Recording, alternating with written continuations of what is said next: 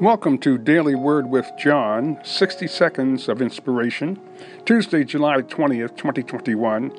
I love your word. Psalm 119, verses 15 through 17. I will meditate in thy precepts and have respect unto thy ways.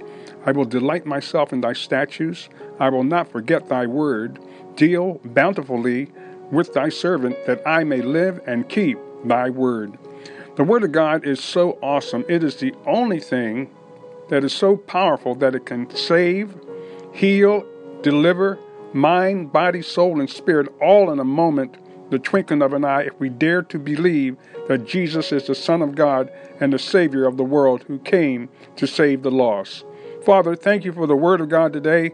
We trust you. We believe in you. We honor your word with our lives according to the word of God. We pray and ask in Jesus' name the miracle signs and wonders, that you would deliver them according to your word, that others would know the power of God. In Jesus' name, amen.